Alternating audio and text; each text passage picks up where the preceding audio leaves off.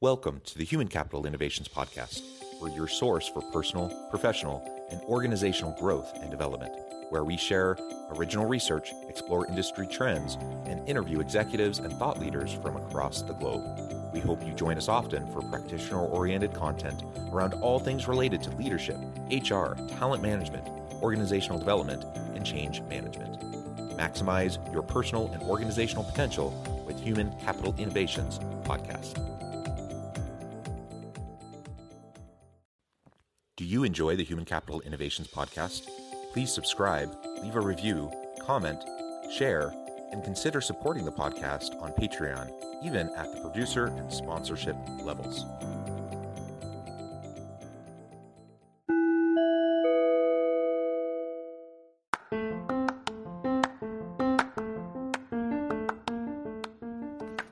Welcome to the Human Capital Innovations Podcast. In this HCI podcast episode, I talk with Sarah Peyton about unconscious contracts and managing our emotions.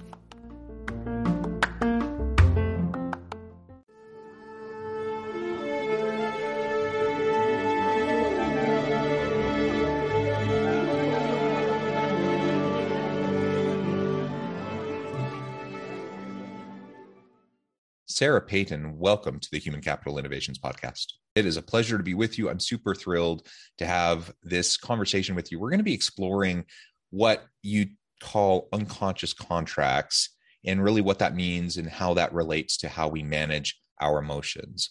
Ultimately, we deal with so much in work and in life, and trying to figure out how to deal with our emotions, to acknowledge our emotions, to deal with our emotions in a healthy way. Is a big part of personal and life success, but also leadership success and our ability to work effectively with our team. It's so true. And one of the things to know about emotions is that, and it's so important for leadership, the part of our brain that's really good at leadership and team building and has a sense of people and intuition about people and knows how to be in relationship with people and get the best out of them is unfortunately the part of our brain that also holds all of our trauma memories. So when we step into leadership, sometimes we're stepping into trauma, which is why some people are like, no, don't bring leadership anywhere near me. I won't take that promotion. I'm not going to move up. I'm not going to manage people. Because as soon as they start to move into that area of using those parts of their brain, all of their shame and past experiences of failure just come flooding in. So as soon as we start to know that, as soon as we start to know anything about the brain, it's like we get to become a little bird looking at ourselves going, oh, look at that brain. Instead of believing that we're a failure, instead of believing the shame, then there's this capacity to be outside ourselves and go, well, of course I have that response. That's a trauma response. And I have very good historical reasons for feeling a little bit anxious and vulnerable when it comes to stepping into leadership positions or when it comes to leading kind of humanly rather than Yeah, well said.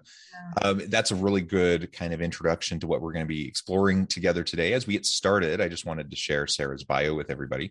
Sarah Peyton trains teams and individuals intentionally in the effectiveness of emotional warmth and integration to support contribution and engagement, customer and coworker relationships, and in how to foster a whole brain workplace. She's a certified trainer of nonviolent communication and is the author of 3 books for W.W. Norton, including your Resilient Self Workbook, a guided tour through the neuroscience of unconscious contracts that we make with ourselves. So all of that's really wonderful.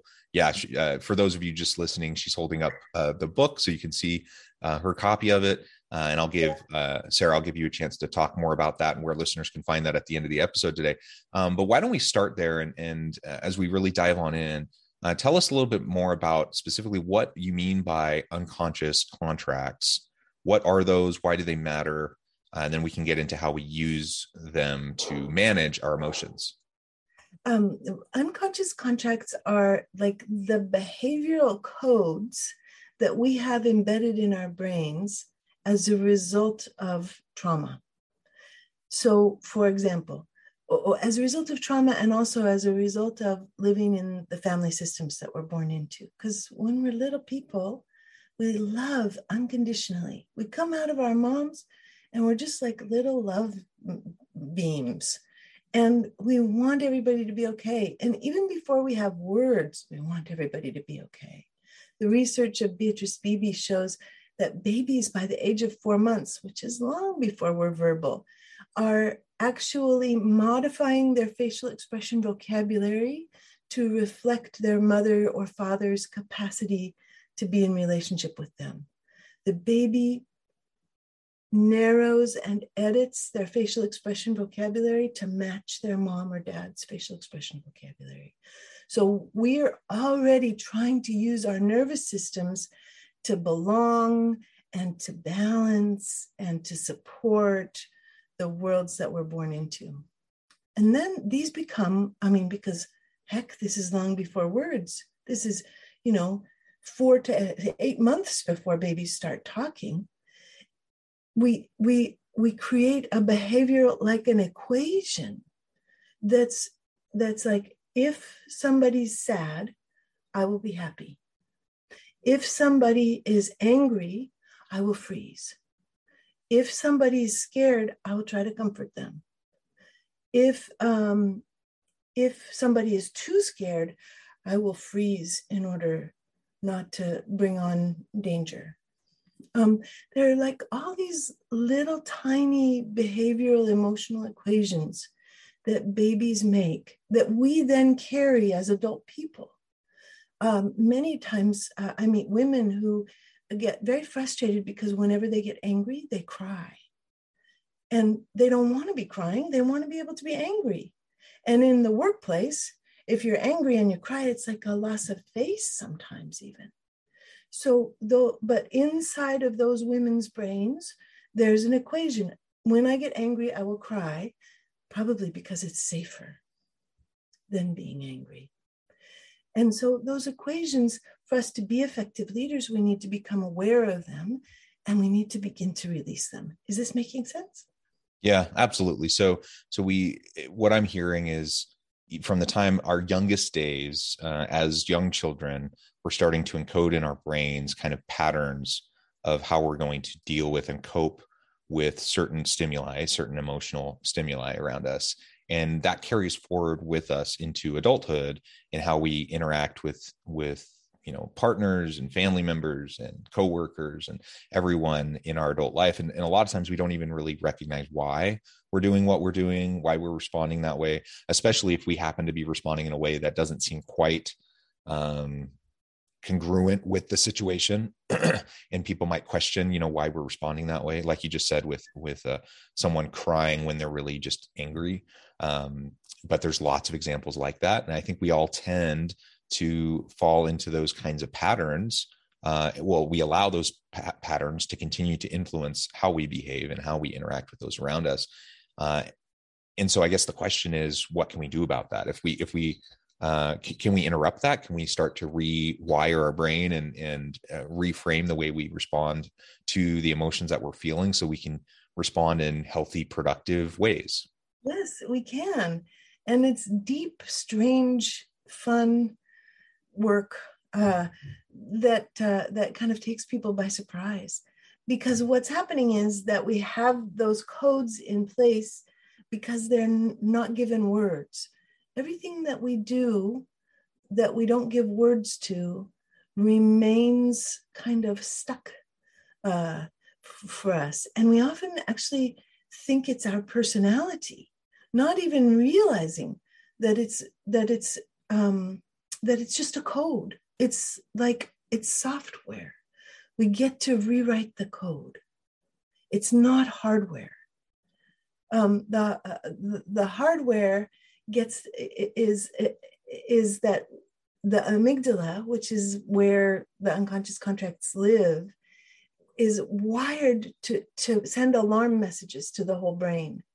And the software is what gets installed by our experience of relationship, where we go, oh, I make sense. So every time we get angry and we say to ourselves, of course I'm angry, rather than we're not saying, of course that man is in, expletive, expletive.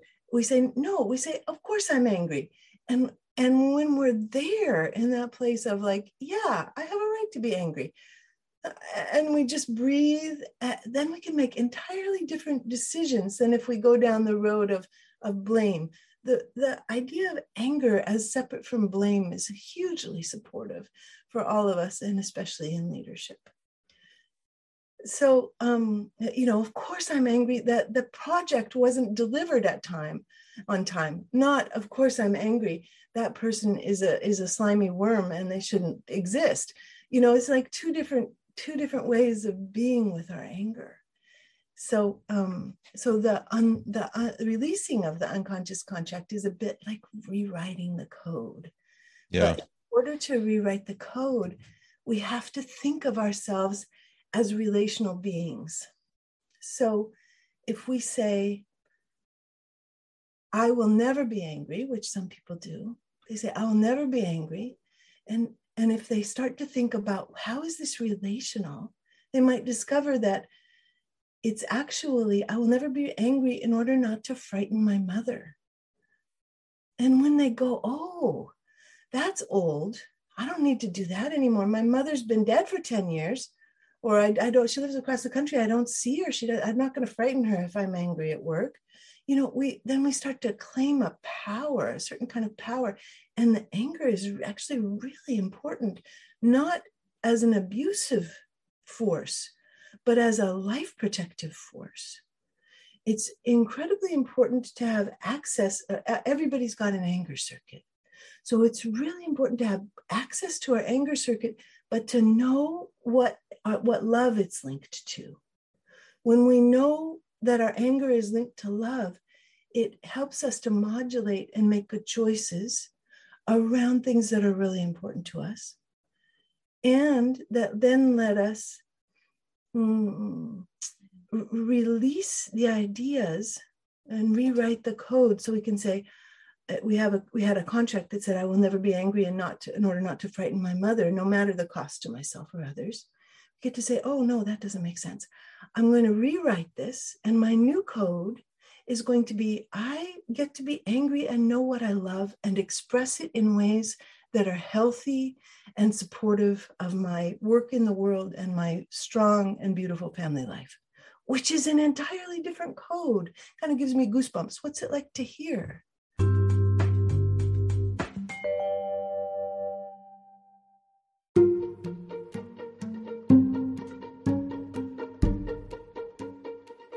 Welcome to the Human Capital Innovations Academy. Courses, micro-credentials, and certificates to upskill and reskill for the future of work. All HCI Academy courses, micro-credentials, and certificates are designed, developed, and delivered by award-winning and internationally renowned scholars, educators, thought leaders, executives, and practitioners. Our courses, micro-credentials, and certificates will help you make your mark on the future of work and make an immediate impact in your organizations. Check out the HCI Academy and our many course offerings and certificates to upskill and reskill for the future of work.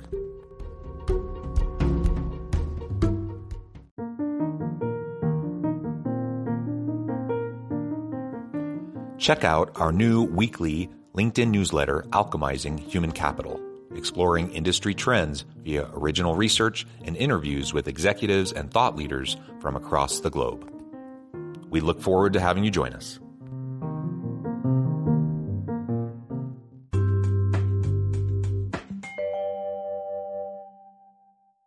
Yeah, I think as you're describing all of this, again, it comes back to self-awareness, I think, because how are you going to possibly rewrite the code if you're not even aware of what's going on inside of you or why?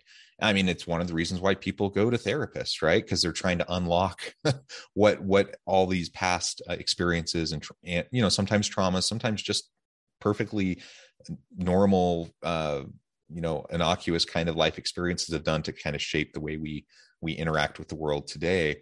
And I'm all for, people utilizing therapy and learning how to connect with themselves in healthy ways. But it doesn't necessarily take therapy. You can practice self-reflection and mindfulness, and you can, as you start to go through the process of just really carefully evaluating, okay, I feel this emotion coming up. How am I responding to it? Why am I responding to it that way? And going through that exercise, it's amazing how quickly you can start to realize some of these things just on your own if you slow down and go through that process. Yeah, it's so true. We do have that power, that capacity to turn toward ourselves and to look at these things. We're told by society, we're told by business, we're told by the dominant culture that we are individuals and that we are separate from everybody else, and our behavior has nothing to do with everybody else, and we just are supposed to figure it out. But that way of thinking about ourselves stops us from reading the code, because we are essentially, in so many ways, so many amazing ways, social animals. We actually have thermoreceptors in our skin that tell us whether or not there's any body warmth around. Those thermoreceptors don't respond to sun warmth. They don't respond to the warmth from heating elements. They don't respond to cold. They respond to, is there somebody who's in the human range of body warmth that's close enough by for us to feel? We're incredibly wired for relationship and for being social. So if we define ourselves in the silo and we try to figure ourselves out in the silo, then we're not going to be able to rewrite the code, because we're not going to be able to read the code. We're going to think, I will never be angry in order to be safe. But that's not talking about the relationship. That's not noticing that there was an impact of being in relationship with the mother, or there was an impact of being in relationship with the father. I will not be angry in order not to start the powder keg of my father's explosions. Once we begin to see ourselves relationally rather than siloing ourselves, then we can actually read the code. So it's quite a thing to step into this and begin to explore, which we can do on our own. It's very, very rich and fun and strange work to step into. Yeah. And as you're describing this, I'm also wondering what you see as the connection between unconscious contracts, as you're describing it. And then we talk about things like unconscious bias or implicit bias, right? We all have these things embedded in us. And in my mind, there's a close connection between these two concepts, but I would love to hear your thoughts on that. Yes, unconscious bias is another kind of code. It's less available to us than the code that's connected to emotion. It needs a different kind of intentional stimulus.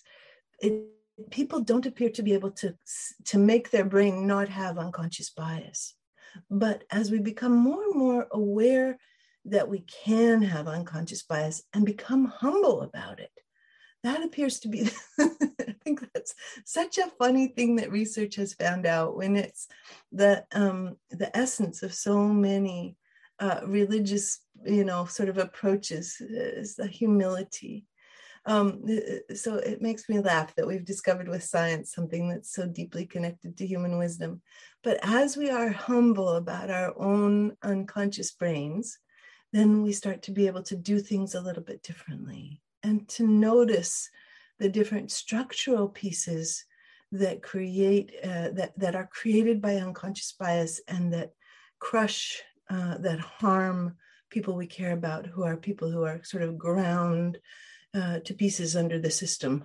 And as we become aware of that and have warmth and empathy for our fellows who are ground under the system, then we can start to change the system so that it doesn't grind people. Mm-hmm. Yeah. And so what I'm hearing is that unconscious bias, similarly to unconscious contracts, there are things we're not always aware of, but you're saying that unconscious contracts, the emotional piece, is actually easier to recognize and to rewire than unconscious bias. Is that accurate? That's accurate. Yeah. Yeah. So I guess then what does all this mean for any leader who's listening to this episode? And they're thinking, yeah, obviously this has implications for each of us individually, but what kind of implications does this conversation have for our teams? How do we lead more effectively through our awareness of unconscious contracts, and how do we communicate that effectively to our people? Well, the effectiveness comes from the inner work. So as one of the things that's so cool about being a leader is that when people pay attention to us, their brains align with our brains, whoever we pay attention to. In the moments when I pay attention to you, John, my brain is looking for your brain to align with you and to learn what is your brain doing and how is it set up. And if I'm listening to you closely, my brain will actually finish your sentences before you finish them. We can see that on MRIs. And so, again, the exquisite sociality of humans is quite something. And so as leaders, we often talk about leaders being a model, but we rarely talk about the neuroscience of leaders being a model, in that we're offering a calm, self-connected, self-regulated brain that brings with it tons of support and resource as a model for the people that work with us. They get to be, when we do this work of aligning our own brains and discovering and rewriting the code, we're offering something completely radical and calming and with full of new possibilities to our teams, as well as, of course, being more centered to be able to make good decisions and have good intuition and all of those other things.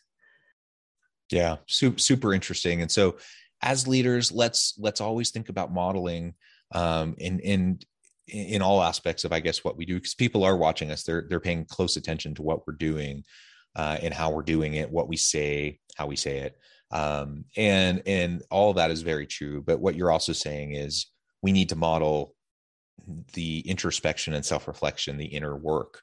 We need to help our people to see us going through that process and wrestling with it and being willing to engage in that wrestle, and the sociology of it, the connection, the human connection that we have with each other through relationships, that even when I'm not saying something explicitly or they're not observing something directly, you're suggesting that we still have some sort of neurological connection where they can sense that we're going through this process. Is that correct?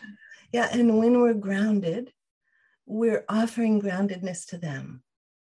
And when we shift, for example, our views on anger, our code around anger, we offer them a new code around anger without even having to talk about it explicitly. Because as the focus of their attention, their brains are following our brains. So this is an entire nonverbal level of leadership, which is a fascinating thing to explore. Yeah. Well, this is wonderful, Sarah. It's been super interesting for me to listen and try to understand as you're describing these unconscious contracts. Again, we all have them. We all come from varying backgrounds and circumstances and upbringings and context, all of which shape us and shape our development, shape the way our brain functions, and this shapes our immediate responses to the types of external stimuli that trigger emotion. And so we certainly need to, over time, work towards better understanding how we're engaging with the world around us, how we're connecting with relationships and with people around us, so that we can have a better grasp over the emotions that are popping up for us, and that we can respond in healthy ways. There is no bad emotion. We have all of the range of emotions for a reason. When you think of evolutionary psychology, like there's a reason why we have all of the ranges of emotions. So the question isn't whether, suggesting we should never experience anger. I get why people might feel that way, like that's important, but that seems a little silly to me. What I hear when someone says that is that they don't want the negative outcomes of what they've experienced when anger has been expressed in their past, right? Yeah, in unhealthy ways. In Yeah. unhealthy ways. They And don't so want unhealthy anger. They don't want exactly. unhealthy fear. They don't want unhealthy sadness. But all of those emotions have such healthy contributions for all of us. Yeah. So let's learn how to deal with things in healthy ways. And I think as we do that, it's certainly not an easy, quick process. This is something we're all going to be working on our entire lives. It's part of the human condition. We're all messy individuals. Relationships are messy. Anytime you get groups of people together, it's messy. We're leading teams of people at work. It's messy. It's just the way it is. That's part of why leadership is so fun and interesting and challenging. But as we are committed to doing the inner work and exploring all of this and modeling it for our people, I think we'll see that there are good, positive outcomes from all of this. We'll be happier, we'll be healthier, we'll be more engaged, we'll have better, deeper relationships. And ultimately, all of these are really positive things for individuals, teams, and for organizations. Yes. Well, Sarah, it has been a pleasure. I note the time. I'm going to have to let you go here in a few minutes. Before we wrap up for today, I just wanted to give you a chance to share with listeners how they can connect with you and find out more about your work, where they can find your book, and then give us a final word on the topic for today. Thank you. My website is sarahpeyton.com, but there's also a website for the books that's yourresonantself.com.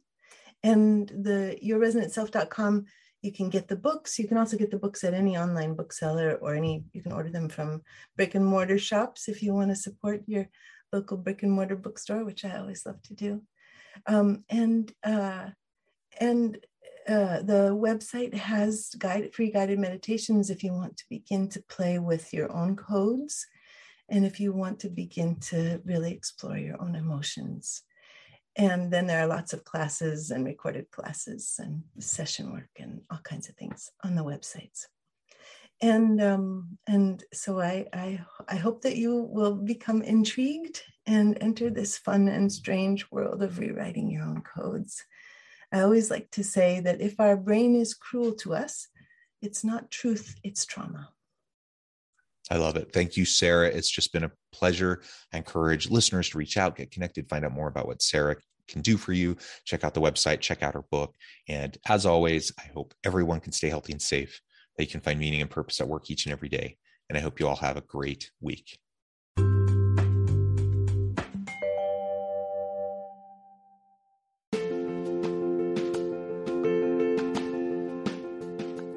Bluer Than Indigo Leadership, the journey of becoming a truly remarkable leader. Early in my adult life, I learned about an Asian proverb that translates as bluer than indigo. If you think about the color indigo, it is a brilliant, deep, and vibrant blue, what some would call the bluest of blues. To have something that is bluer than indigo is rare and truly remarkable. Contrary to popular myth, there is no one-size-fits-all or cookie-cutter approach to effective leadership. There is no silver bullet, no secret sauce, no go-to model that will solve all of your problems. The truth is, great leaders have all had their unique strengths and flaws, and have all had to discover and then pave their own distinctive path in their life's journey to fulfill their leadership potential. Bluer Than Indigo Leadership will help you discover your own path and explore those ordinary, everyday actions that will help you respond to an uncertain future and produce extraordinary results for your individuals, teams, and organizations.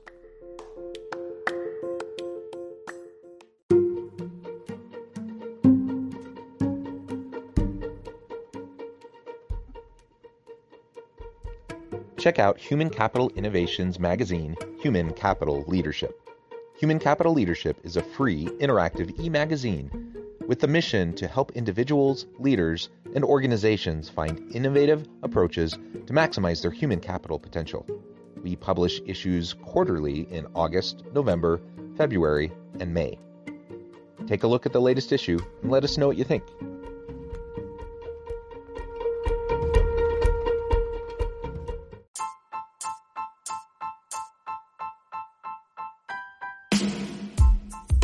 The alchemy of truly remarkable leadership. Ordinary, everyday actions that produce extraordinary results. Consider how the nature of work has shifted over the past 50 years. With increased globalization, rapid technological advancement, and the shift in economic composition, the average job of today looks very different than the average job of 50 years ago. What will the jobs and organizations of tomorrow look like? Moreover, what does this all mean for organizational leaders?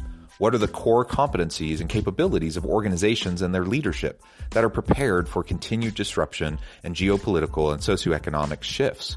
Regardless of what the future holds, increasingly, leaders need to be socially minded, data-driven, decisive, champions of talent, and disruptors of the traditional notions of leadership, teams, organizations, and work.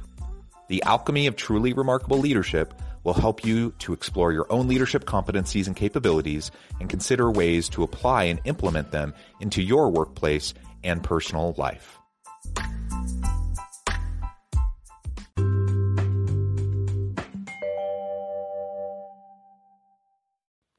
Do you enjoy the Human Capital Innovations podcast?